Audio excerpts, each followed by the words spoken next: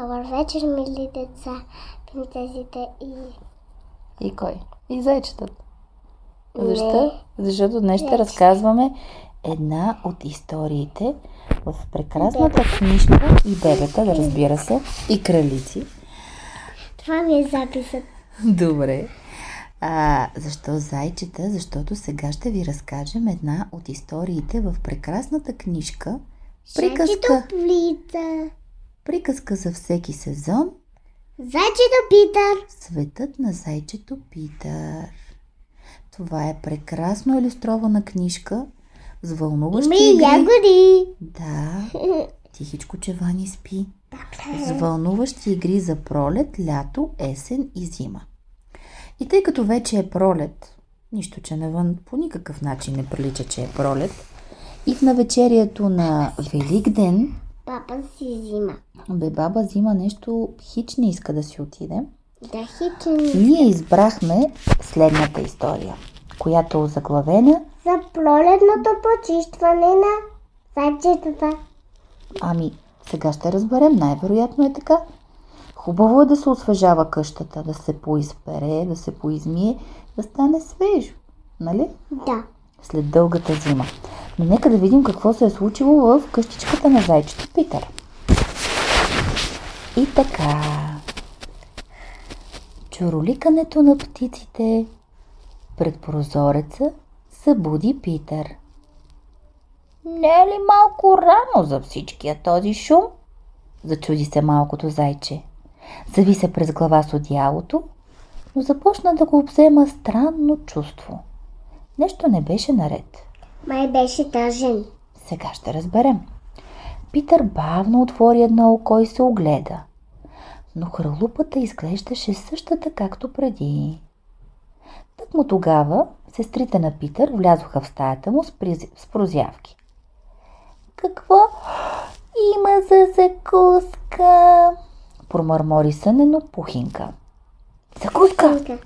Това беше. По това време харлупата би трябвало вече да е пълна с апетитни аромати и с шумовете от шеденето на мама зайка. Мамо! Обади се Питър. Първо тихичко, после малко по-силно. Мамо! Добро утро! Отвърна майка зайка с прегракнал глас. Днес не се чувствам в много добра форма. Мамо, това като мене, като ми падне гласа. Питър влезе в стаята на майка си. Тя изобщо не изглеждаше добре.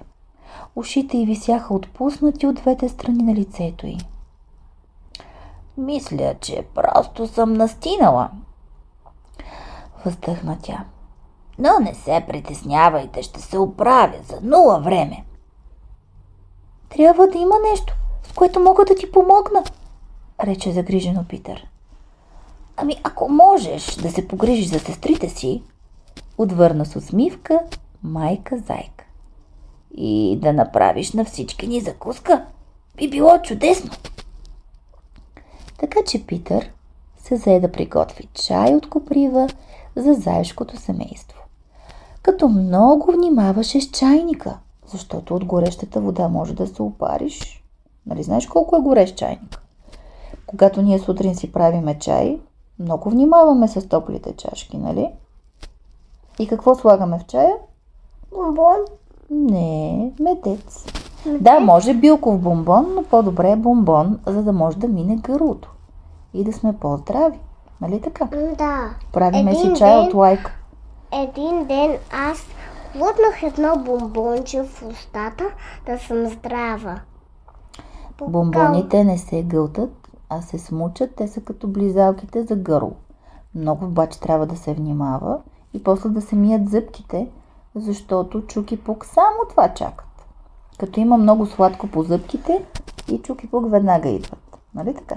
Облизват ми по зъбите. По-скоро почват да чукат и тракат по зъбките. Затова колко често си мием зъбките? Сутрин и вечер много хубаво. И така. Сестрите му също горяха от желание да помогнат и заедно нарязаха и намазаха няколко кексчета с касис.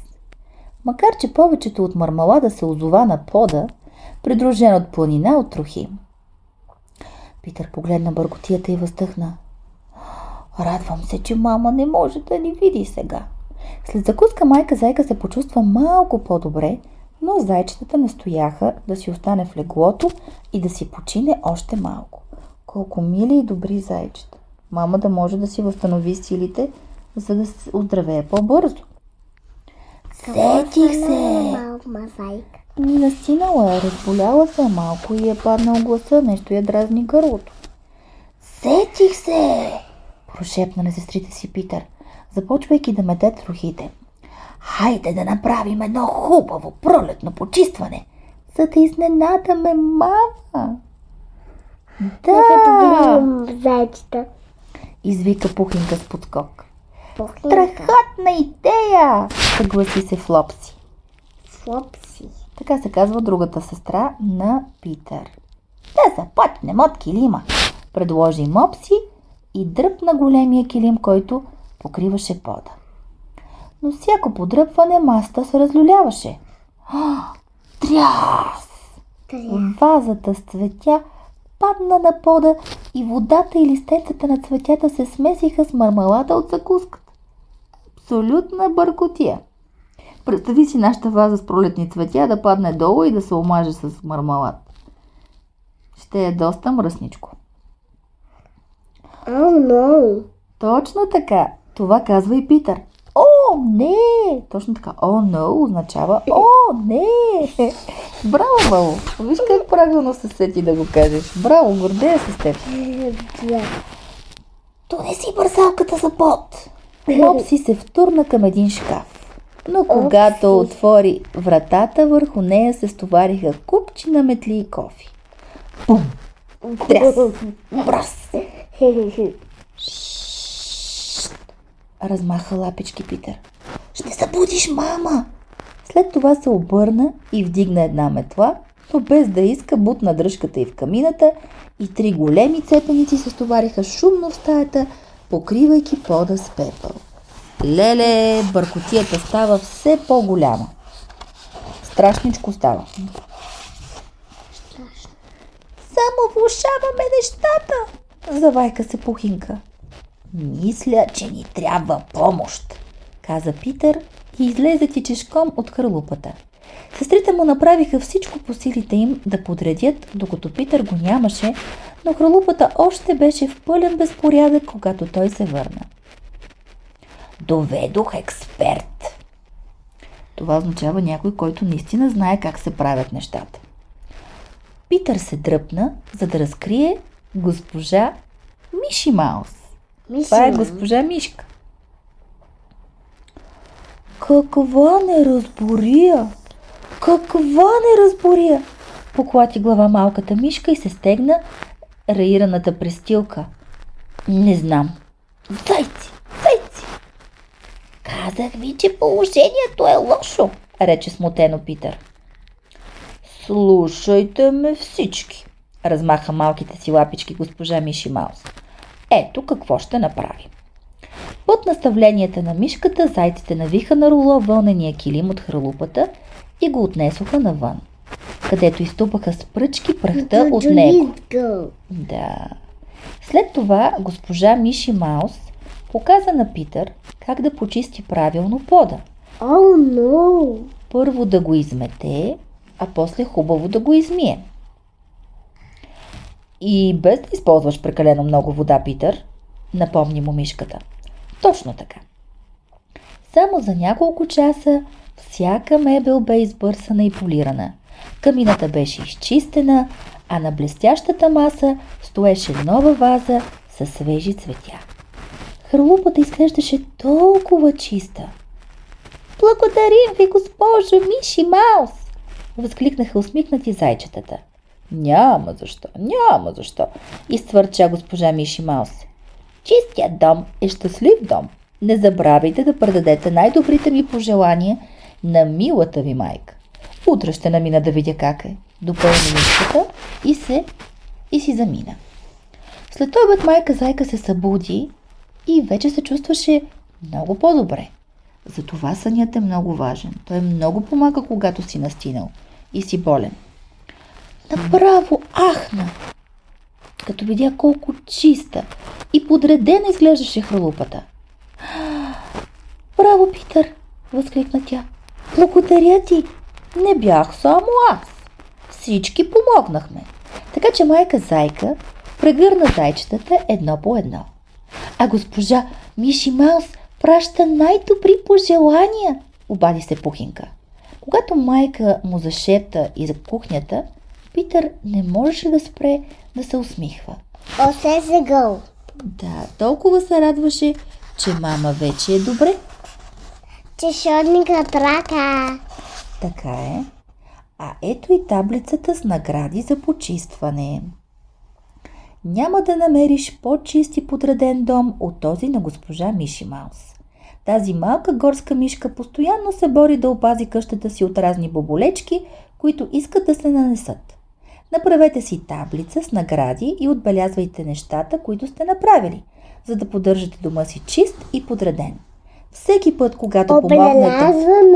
Да, това означава да си сложиш по една звездичка. Всеки път, когато помогнете с нещо у дома, си давайте една златна звезда. Можете ли да съберете 5 звезди за една седмица и да спечелите награда? Ето, първата звездичка е, че си подредих стаята. Втората звездичка е, че си прибрах играчките. Третата звездичка е, че си оправих леглото. Четвъртата – прибрах си чистите дрехи. А последната, петата, е, че си подредих обувките. Ето днес ти спечели една звездичка, защото си прибра много от играчките и пъзела и много помагаш на мама. Лека нощ, мили деца! И послежах и рая. Ти не си я постригала, а си я сресала. Нали не си отрязала косата? Не. Защото ще я боли. Много ще я тъжно. Тя има хубава дълга коса. Просто аз... Беличков ли искаше да ти каже нещо? Не, просто аз ще самата как е стана хубава. Ти си направила прическа. Да. Добре. Вашите майки, мили деца, ще ви бъдат много благодарни, когато им помагате. Има една много хубава песничка, стаята да има ред, на Маргаритка, която редовно си слушаме. И така става и по-лесно да си прибирате играчките. И не намирам, не сте се сърдя и не се намира. Ама за се не, аз да се бавя, всичко на мястото, ако поставя. Няма в търсене, аз да се бавя, всичко на мястото, ако поставя. Браво! Стаята да има ред. Браво, Теди! Дори не знаех, че я знаеш. Хайде сега да кажем лека нощ, защото стана време да си лягаме. Лека нощ, мили деца, и прекрасен Великден!